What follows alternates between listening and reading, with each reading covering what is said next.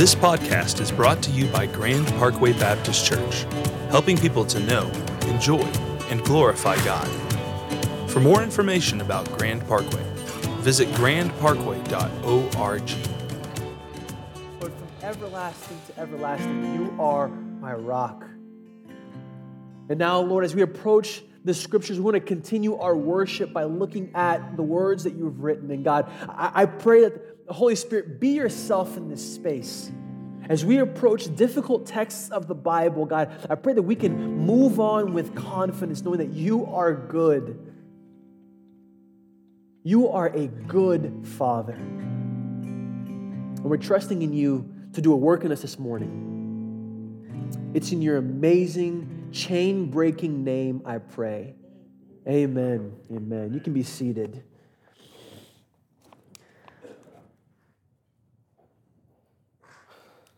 Awesome. How are we good? Oh, okay. Here, Bibles, would you go ahead and grab those? Go to Malachi chapter 2. Malachi chapter 2. If you don't have a Bible, you can just relax as these passages are going to appear here on your screen. But I'd love for all of us to be looking at God's Word together. We're going to be in Malachi chapter 2, verses 10 through 16. My name is Leo Almeida. I'm one of the teaching pastors here on staff. And it just hit me now that it's been almost a year of being here on staff. That was real fast. Okay, that was incredible. So thank you for being such a good church home. And an admission of mine, since it's been almost a year, is I am a sucker for a cheesy commercial. Okay, I like a good cheesy commercial. And by cheesy commercial, here is what I mean. Can we go ahead and roll it?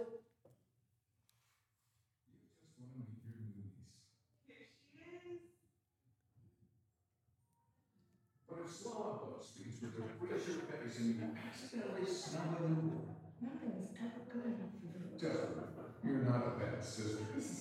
You just need better internet. We're good. So, we're not sponsored by AT&T, I promise. But, okay, I love that commercial because I can relate. So for most of my life, all of my family has lived in different continents. So right now, most of my family lives in Angola, and a lot of them live over in Portugal. So from an early age, I was accustomed to making international call to people who had varying levels of internet quality. And I was young on MSN Video, people who remember that is, on dial-up internet. I was young on Skype. I was young on Viber. Anyone remember what Viber is? Just me. Okay.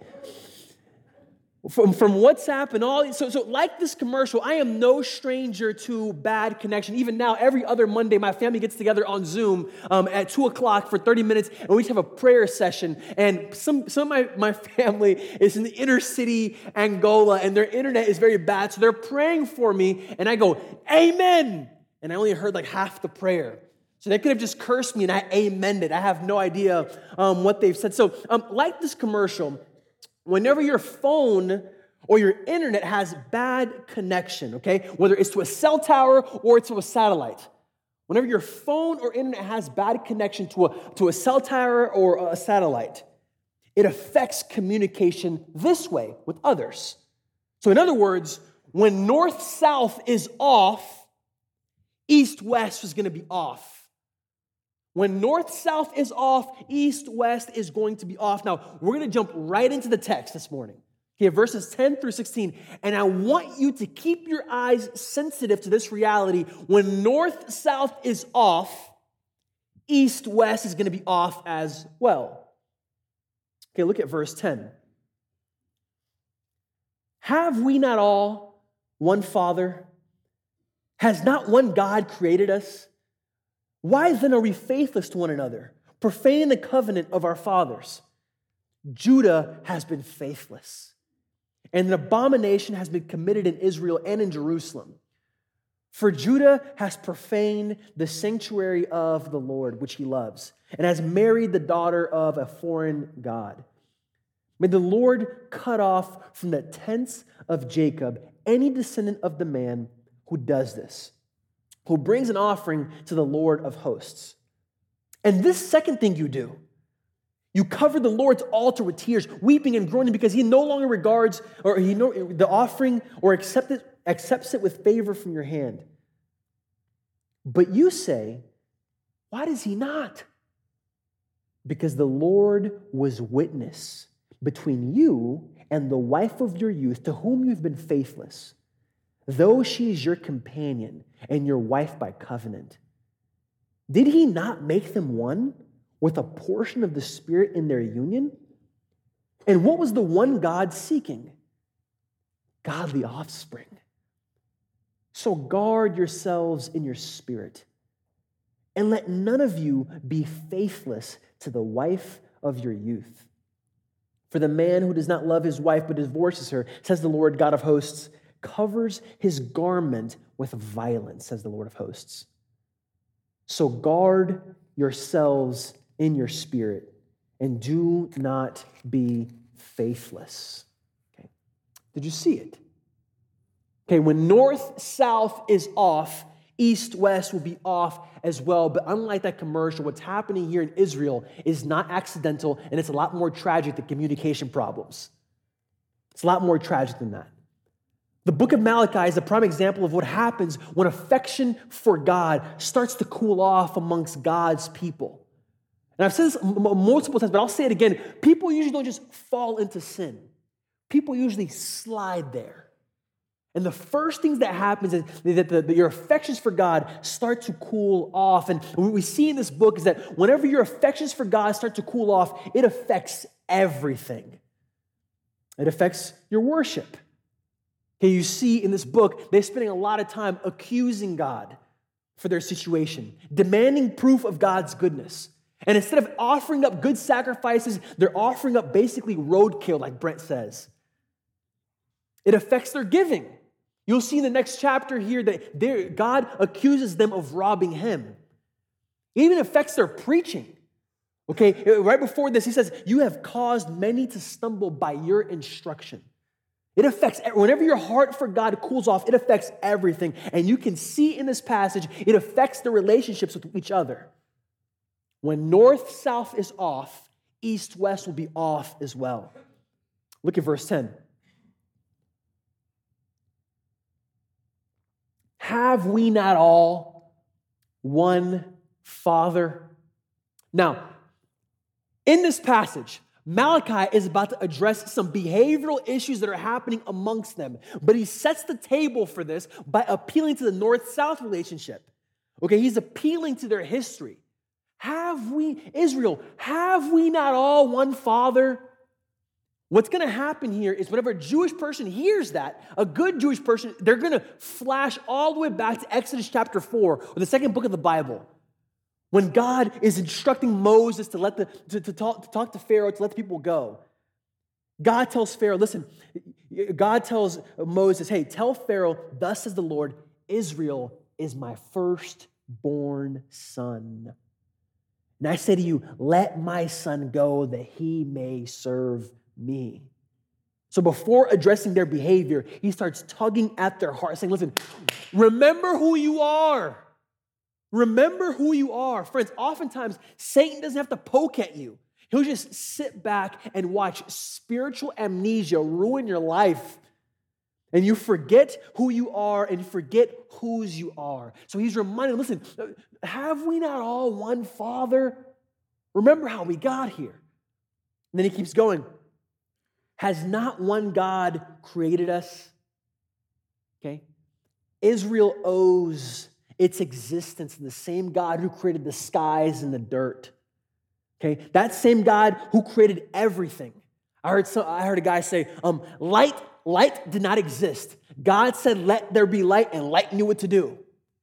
Okay, that same God created Israel, redeemed Israel, and made a special covenant with Israel that would bless the entire world all throughout history. So Malachi sets that, before he addresses their interpersonal problems, he sets the table by appealing to north-south. And then he goes east-west. Because, friends, failure to love God will eventually lead to failure to love his people as well. Those two are very connected. Look at verse 10b.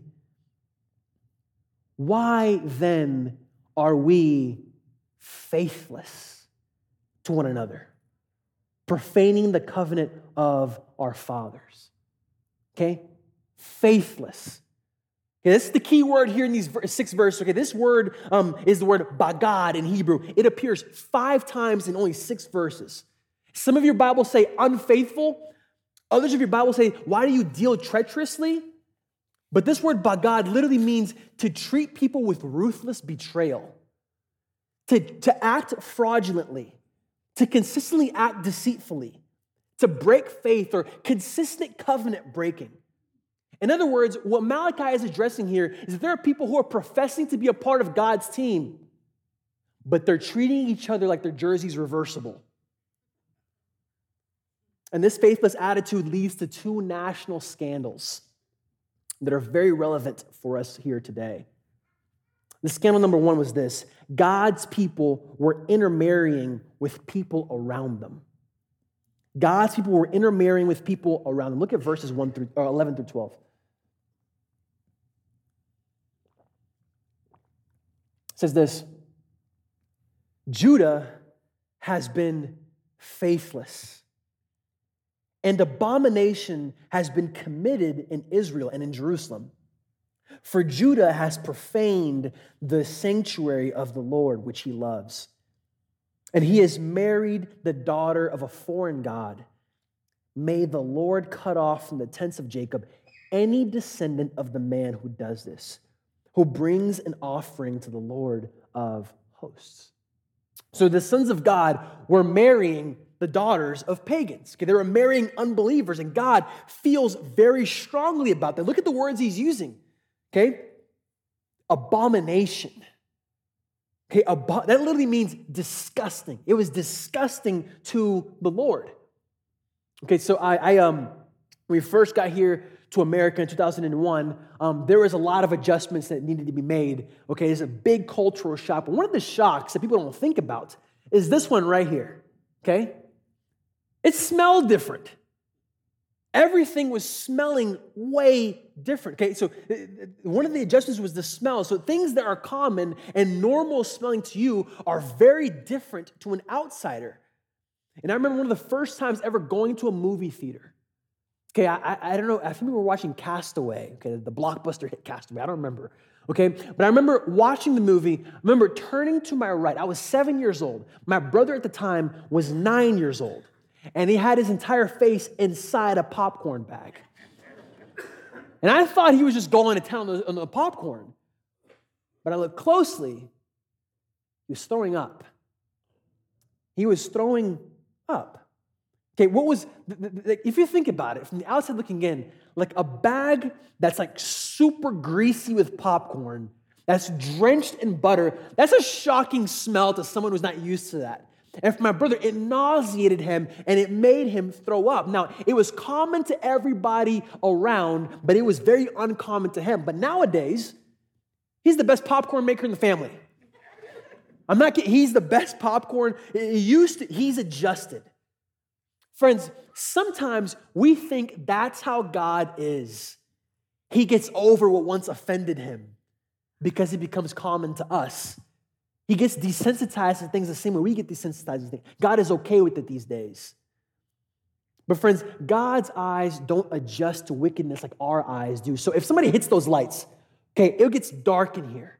And you won't be able to see anything. And then your eyes will adjust to that darkness and it'll become almost normal. And oftentimes we think that because things are normal to us, that they're common to God. But what you see, that God thinks that this is an abomination. This is widespread. If you read the book of Nehemiah or the book of Ezra, you see that the people were intermarrying with pagan daughters. It was widespread all over the country. But look at the way that God addresses it here. An abomination has been committed in Israel and in Jerusalem. And as a result, God accuses them of profaning the sanctuary of the Lord. Friends, the reality is they were being completely disobedient to God's laws. God gave them a specific law not to take in foreign wives. Do not marry foreign wives. Now, I have to make this point. The point of this was not racism, okay?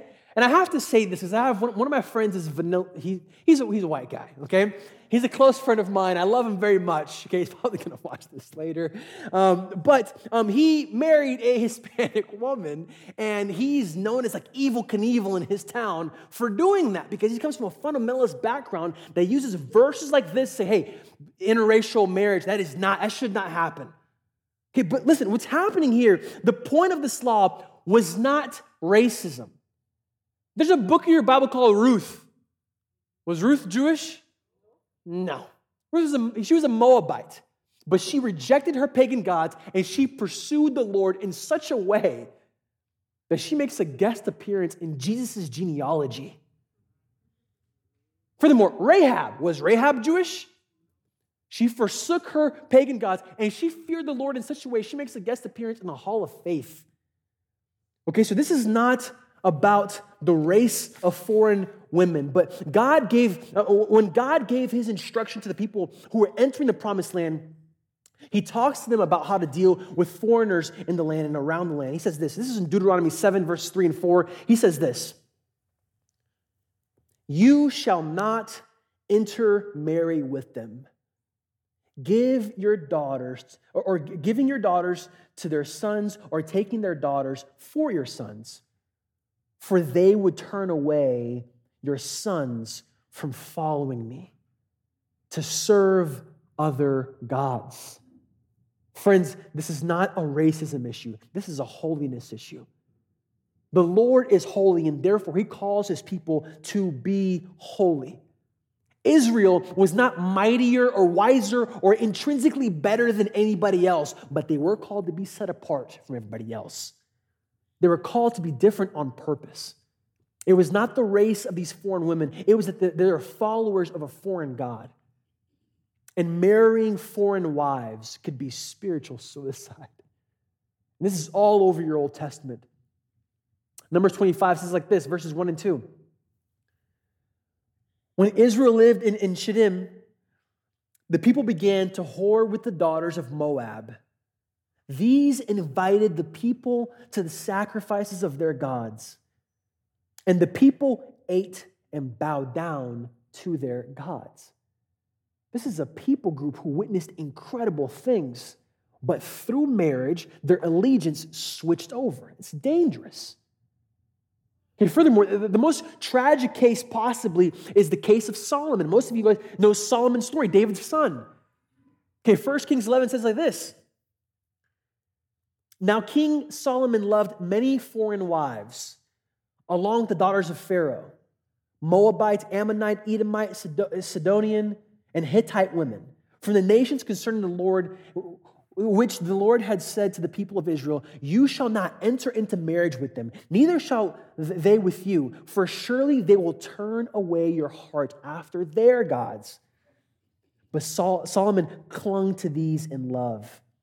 He had 700 wives who were princesses and 300 concubines.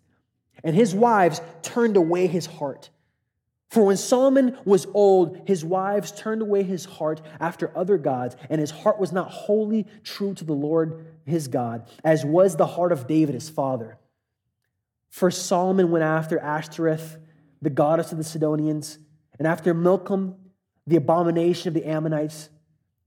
So Solomon did what was evil in the sight of the Lord, who did not wholly follow the Lord, as David his father had done. So not marrying with foreign wives was not a matter of prejudice. It was a matter of spiritual preservation. And in this passage through Malachi, God is telling them he is not happy with their behavior, no matter how common it is to them. And in the last verse right there, he says, "May the Lord cut off from the tents of Jacob any descendant of the man who does this, who brings an offering to the Lord of hosts." That's strong, consequential language. Marrying foreign wives. Now, what we can do when we read a text like that is we can back up and have aesthetic distance. Okay, the reason you don't call the police whenever you see somebody get shot in them, like when you're watching a movie, is because you've created an aesthetic distance. And we can read texts like this and go, "That's not me," but does God still care about this today? Does God still care? Well, let's look at 2 Corinthians 6, verses 14 through 16. Say this. Do not be unequally yoked with unbelievers. For what partnership has righteousness with lawlessness? Or what fellowship has light with darkness? And what accord has Christ with Belial? That's a euphemistic name for Satan. Or what portion does a believer share with an unbeliever? What agreement has the temple of God with idols? Friends, this passage can very easily apply to Christians in marriage. We're called to not be unequally yoked in marriage. Now, a yoke, according to Google, I grew up in Katy, so I had to Google all of this. A yoke is a wooden bar, right? Okay, and it's for joining two oxen together and the burden that they pull. And an unequal yoke is whenever one of them is taller, or it's unequal yoke. It speaks of joining two things that should not be joined. That's the language there. Okay, so sometimes an oxen is taller and stronger, and one of them is weaker and slower. And what happens is instead of going in a straight line, they're going to pull in circles instead, or pull in circles instead. Well, Paul is saying, listen, don't do this in partnership with unbelievers. If you are here and you are not a follower of Jesus Christ, man, we are excited. We're not just happy you're here. We are excited that you are here. We want this to be a safe space for you to search the riches of Christ. But I want to plead with my brothers and sisters, do not be married. Christians and non-Christians should not be, it's not God's will that they marry. And Paul says this, what fellowship does righteousness have with lawlessness, or light with darkness, or Christ with Belial, or temple of God and with idols? They don't go together. So in here, okay, for those of us here who are unmarried and you're looking for a spouse, okay, I want to make this clear. I want to be as pastoral as possible. It's not God's will. It's not God's desire that if you are a Christian, that you marry an unbeliever. Now, if you are already in a marriage with an unbeliever and like one of you came to know Christ in your marriage, the Bible says, listen, live in such a way that you consistently point them to Christ. But I just want to talk to my unmarried folks in here who are dating and praying and evaluating and swiping and pursuing. Okay, let me narrow it down for you. Okay, it's not God's will that a follower of Christ marries someone who doesn't know him, doesn't follow him. Even when Paul addresses widows, he says this, but if her husband dies, she's free to be married to whom she wishes. Then he gives us 4 words, only in the Lord. Friends, marriage is a partnership in doing God's work. You want to do that with somebody who professes to know God? You want to do it with someone who is in pursuit of God? You want to do that with somebody who is running at your pace towards God? So when I was 18 years old, Brian Hogan broke this down for me. He passed away now, but I remember he was a senior in college at the time, so he was seriously dating, and at the time I was just graduated high school. I remember Brian once said, listen, what you want to do in your Christian life is you want to run as fast as you can towards Christ. You want to run as fast as you can towards Jesus. And as you're running towards Jesus, as you're running towards God's will, you're going to see other people running. Some people are going to be running in different directions. Some people are going to be completely stopped and not running at all. Some people are going to be running slower than you. I remember having to tell me, Leo, find someone who is running the same run as you. Don't stop for anyone. Don't change directions or slow down for anyone. You want to run so fast, and if there's someone right here, you want to pursue someone or date someone or marry someone that is running your race towards Jesus. And that was extremely helpful for me. Now, as I'm preaching, I usually try to anticipate questions that people might be asking emotionally. And I know this is a very difficult topic, and we haven't even gotten to the most difficult part yet. Right now, there's probably unmarried people somewhere here or hearing this online, and they're emotionally disagreeing with me, okay? And oftentimes, 2 objections can happen, okay? Objection number one is this, okay? Leo, he's not a Christian, but fill in the blank, okay? Okay? He's not a Christian, but he really understands me. He's not a Christian, but he's nicer than most Christians I know. He's not a Christian, or she's not a Christian, but she's super attractive. She's not a Christian, but I'm lonely and I've waited long enough. Now, I'm not mocking anyone if you're there. I'm being as pastoral as possible. If that is you here this morning, my encouragement to you is this: make your requests known to the Lord and then wait on the Lord in obedience.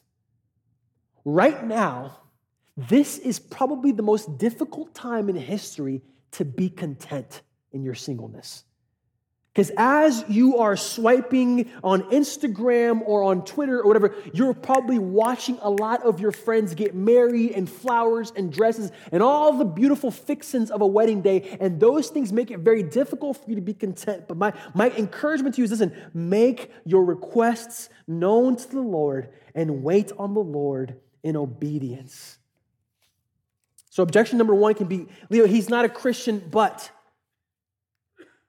Objection number two, okay, is I hear what you're saying, but I can save them. Leo, I can save them.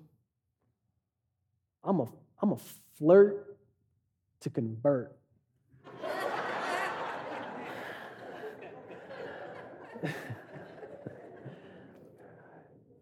So, but by the way, this might be some of y'all's story in here. Some people wander into church chasing someone, and lo and behold, 10 years later, they know and love Jesus more than anything in the world. That might be some of your story, but listen, if that's you thinking this way, I can save them, I want to encourage you this way. You are no one's Holy Spirit. You make a very lousy God. That is not a burden that you want to put on yourself. As a matter of fact, Jesus says this in John 6, it is the Spirit who gives life. The flesh is no help at all. So unmarried friend, okay, if you're one of these two objections, either I can save them or she's not a Christian, but listen, friends, instead of craving an experience where God tells you that you're the exception, let's listen to the word. It's not God's will that you marry an unbeliever. Parents and grandparents here in the room, let's disciple our kids and disciple the people that look up to us to view godliness as the ultimate attraction. Okay, but that's the number one thing that's happening. There's cooling of affections in Israel. And the national scandal that's happening is they're intermarrying with their foreign wives. The second thing that's happening is their cooling of affection. The cooling of their affections is leading them to a low regard for marriage. Look at verses 13 through 16 with me. And this second thing you do, you cover the Lord's altar with tears, with weeping, with groaning, because he no longer regards the offering or accepts it with favor from your hand. But you say, why does he not? Because the Lord was witness between you and the wife of your youth, to whom you've been faithless, though she is your companion and your wife by covenant. Did he not make them one with a portion of the Spirit in their union? And what was the one God seeking? Godly offspring. So guard yourselves in your spirit. Let none of you be faithless to the wife of your youth. For the man who does not love his wife but divorces her, says the Lord, the God of Israel, covers his garment with violence, says the Lord of hosts. So guard yourselves in your spirit and do not be faithless. Now, what's happening here, there's massive confusion and massive emotion. People can't figure out why God is withholding blessing from them. So Malachi tells them in verse 14, it's because the Lord was witness between you and the wife of your youth, to whom you have been faithless, though she is your companion and your wife by covenant. Okay, the Lord is withholding blessing from them, withholding favor from them because they've been unfaithful to the wives of their youth. And friends, this is not far from us here today.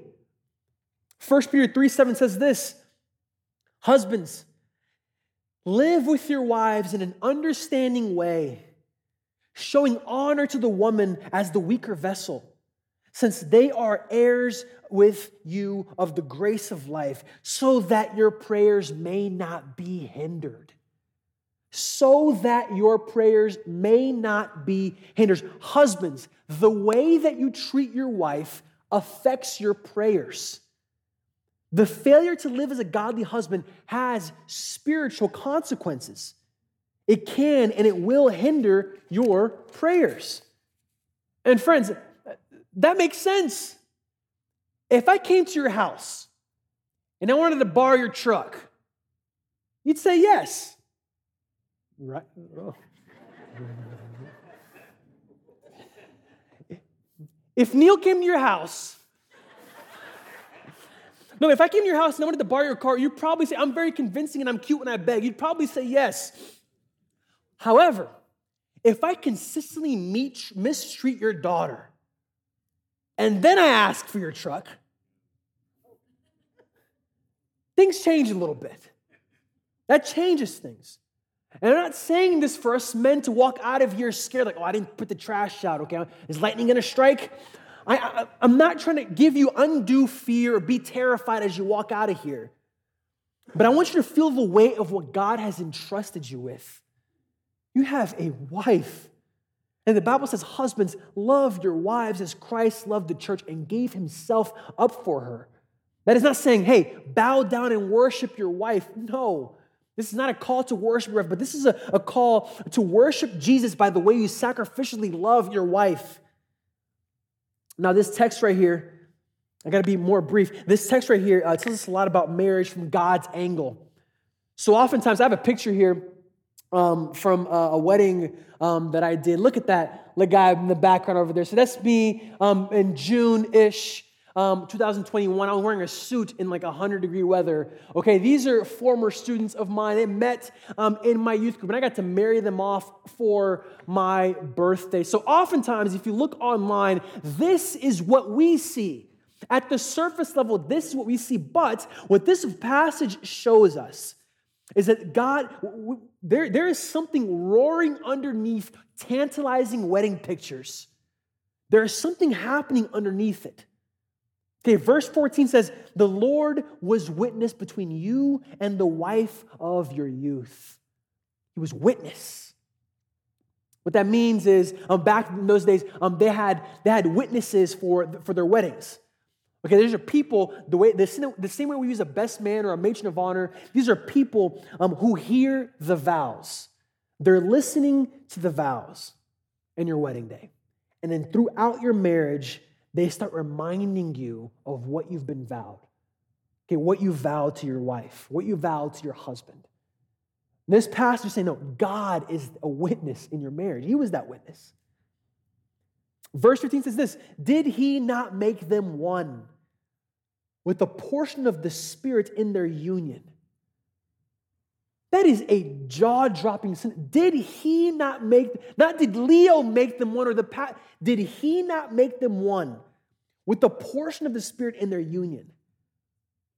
Friends, marriage is supernaturally carried out by God. There is something majestic that's happening where God is turning two people into one flesh. Again, it's not just pretty pictures that we look, there's something roaring underneath it all. That is God spiritually uniting two people in the most intimate way possible. And in verse 15b keeps going, says, and what was that one God seeking? Godly offspring. One important reason for this oneness is to establish a proper environment for raising godly offspring. The idea is this, friends. I show you that picture to tell you this. I facilitate ceremonies and I do some counseling, but marriage is done by God. And what God has joined together, let not man separate. Friends, God loves marriage. Okay, God loves marriage. The word is the wife of your youth, your companion, your wife by covenant. It's evident that he loves marriage. And since he loves marriage, it makes sense that God would hate the splitting of a marriage, and that God hates divorce. Not divorced people, not divorcees. That is not the unforgivable sin, but the dissolving of something that he loves, the dissolving of a union. That is something that is tragic to God's heart. And the men of Israel were divorcing the wives of their youth, and they were chasing after pagan women. They were ignoring the covenant faithfulness of God, and instead of focusing on attractive women in front of them. In verse 16, it says, for the man who does not love his wife but divorces her, says the Lord, the God of Israel, he covers his garment with violence. Okay, part of the marriage ceremony back then was you covering your wife as a symbol of protection. But here it's saying this, whenever you forsake your wife, you are covering yourself with the garment. You're covering your garment with violence. That's strong, strong language. What he does is he instructs them to guard themselves in their spirit. And again, I'll close with this. Does God still care about this today? Right? Again, we can create an aesthetic distance, but does God still care about this today? Yes. In the U.S., about 50% of married couples divorce. It's sixth highest in the world. And friends, that is something that God laments. Because it hurts his picture of marriage. Okay, marriage is a picture of the faithfulness of God and his people, whether it's God and Israel or Jesus and the bride, the church. We get to mirror that for the world. And the world gets to look at what God's faithfulness looks like up close through our marriages. So when there's a breaking of that covenant, that looks a certain way to the watching world. So it hurts the picture of marriage. It hurts participants. Anyone that's ever been in divorce knows there is a deep, deep, deep wound within divorce. And God, in his mercy, wants to spare us that. And 3, it hurts the chances of godly offspring. Godly offspring can still be born, but the best chance of godly offspring is in a home with 2 godly parents. Now, the Bible does give us some grounds for divorce.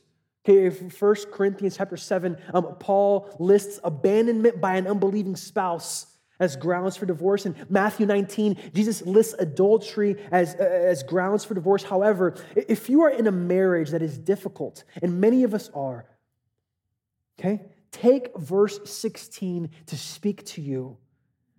Guard yourself in your spirit. Guard yourself in your spirit. As you read the Bible, friends, listen for what's repeated. This is repeated twice. Guard yourself in your spirit. Satan hates your marriage. The world trivializes your marriage, and your flesh struggles with marriage. But we need to consistently guard against developing a negative attitude towards our spouse. Guard yourself in your spirit. What does that look like? Okay? That might look like you praying with your spouse more. Okay, it's hard to be mean or cruel or short with your spouse if you know you have to hold hands with them and pray with them later. I heard someone say this, the shortest distance between 2 people is prayer. So guarding yourself in your spirit might look like you praying with your spouse. Guarding yourself in your spirit might look like prioritizing date night. Guarding yourself in your spirit might look like you actually getting help. Whether that's couples counseling for the both of you, or you yourself doing individual recovery work to deal with wounds that you suffered before marriage that are affecting your marriage. For some of us, men in the room, guarding yourself in the spirit might look like prioritizing the stand. Last weekend, we had the men's weekend, and I can't tell you how many men I heard talk about, man, the stand. I mean, I have become a new man because of what's happening over in the stand. What's happening in the stand, these are men who have chosen to put their flesh to death. Or as the kids say, these are men who woke up and chose violence. Okay, they're putting their flesh to death for the sake of Christ and their marriage. So what does guarding yourself in your spirit look like for you to create a lasting, flourishing marriage? And if you're unmarried, what does it look like to encourage your married friends as they guard themselves in their spirit? Now, this is a tough, very tough text, okay? So I'll end like this. In John chapter 4, we have a story of a Samaritan woman, okay? It's crowned as a story of the woman at the well. Okay, and Jesus is having a conversation with her. And in that conversation, it's revealed that this lady has had 5 husbands. And by the way Jesus brings it up, and by the way she kind of dodges that, and by the way that she's operating out of shame, you can tell it isn't just 5 men who passed away. There's probably divorce in her background. And yet, Jesus chooses this woman. Okay, this woman, with the type of marital baggage that she has, was one of the first people in human history to hear from the lips of Jesus that he himself is the Messiah. It was this woman. And if you read the book of John, it doesn't make a whole lot of sense. Because in our wisdom, it should have been one chapter before, when he's talking to a man who's religious varsity, Nicodemus, who's probably never sinned in his life. He's probably sinned before. But he chooses this woman to say, I'm the guy. It's me. So friends, if you've had a divorce, if you've been affected and all of us have been affected in some way by divorce, there is healing in the presence of Jesus. There is mercy in the presence of Jesus. You have incredible value in the kingdom of Jesus. This is one of the first women we see be a missionary for Christ. John chapter 4, verse 39 says this, many of the Samaritans from that town believed in him because of this woman's testimony, saying, he told me all that I ever did. He used her. That's huge. That should be incredibly comforting for anybody in here who's struggling with shame from your past. There is healing. He doesn't just remove our guilt. Jesus washes over our shame. Let us rest in that as a church. Let us rest in that as a people. So the cooling of their affections led them to intermarry with foreign wives and led to widespread low regard of marriage. And friends, I could talk more about east-west techniques, but how is your north-south? This all starts with north-south. Let us be a people who are so staggered by the beauty of Christ that it affects every relationship that we have. Whether you're unmarried, whether you're 30 years into your marriage, doesn't matter where, let us be so staggered by the beauty of God, it affects every person we encounter. Okay, being salt promotes thirst. Let's be those people. Okay, let's pray.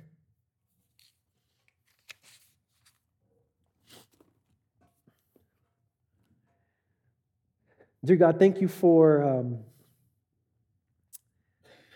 this passage, and thank you for how you've encouraged us, and that you are good, even when the text seems tough to swallow, and you're still good, Father.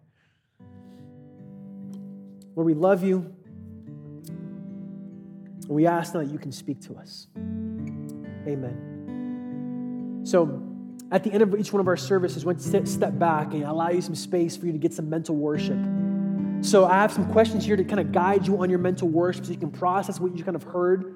You can zero in on one question and you and the Holy Spirit can just journey through that one question, or you can take a picture of this and you can keep thinking about this more and more later. But I'm going to step back for a couple minutes and I just want to have you just chew on what you've heard here today. Heavenly Father, thank you for your word. It's timeless. It's also timely. Thank you, God, for what you've done in this short 30 minutes. We love you. We praise you. It's in your beautiful name I pray. Amen. All righty, I want to thank you so much for coming. Again, my name is Leo Almeida. I'm one of the teaching pastors here. After every one of our services, we have our pastors stand here to pray with you, to help you process what you've heard, or even just to answer any questions about here our church. So if you're visiting here, welcome. You matter to God, so you matter to us. And if you don't have a church home, we'd love to be that church home for you. If you would you just text welcome to this number here on your screen? That gives us a record here of your visits. But again, thank you so much for coming here today. And if this is your church home and you like to worship it today, but through your tithes and your offerings, there are some brown boxes around the room to which you can do so. Now, I want to point your attention to the screen so you can see what's happening to the left of our church.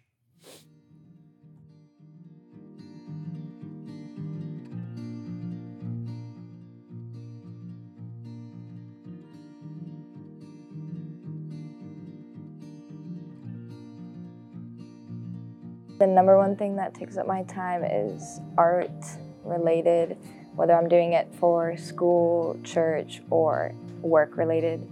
School, and I play basketball. I try to solve some Rubik's Cubes, learn some new ones, and I play some piano. The thing that causes the biggest stress is school, because just over time, it just becomes a daily occurrence in which, just like math and history, it just overloads me with so much work that it's hard to focus on anything else. Having a whole bunch of homework to work on,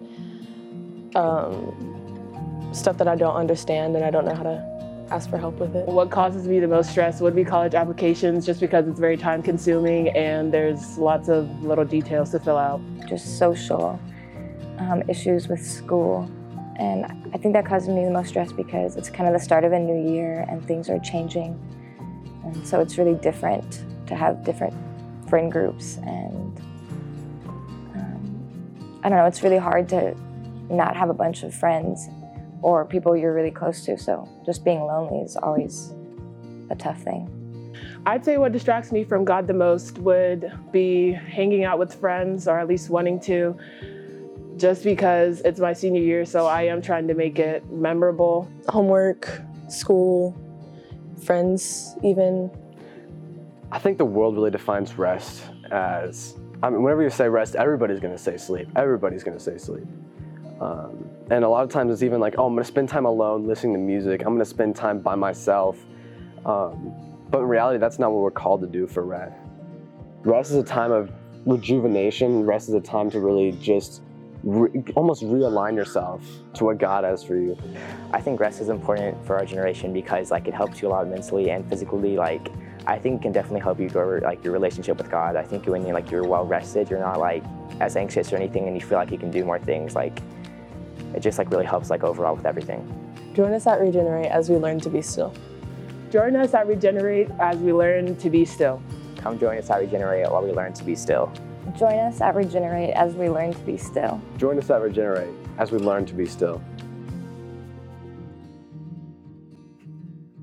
Awesome. And I want to remind you that after every one of our service, or this service, there's a Thanksgiving booth out here, and there's a camera set up for you to tell you, hey, what are you thankful for? So our media coordinator, Yaz, is back there. He wants to film some people talk about some of the things that they're thankful for. That's going to be really cool for us to hear as a church body. So will you stand for this morning and receive this blessing?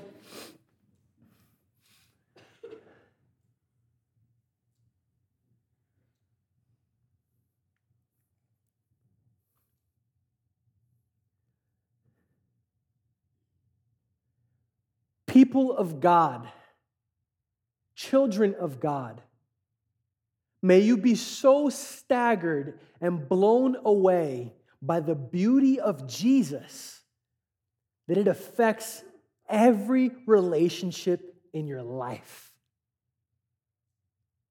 I declare these things in the name of the Father, the Son, and the Holy Spirit. Amen. In peace.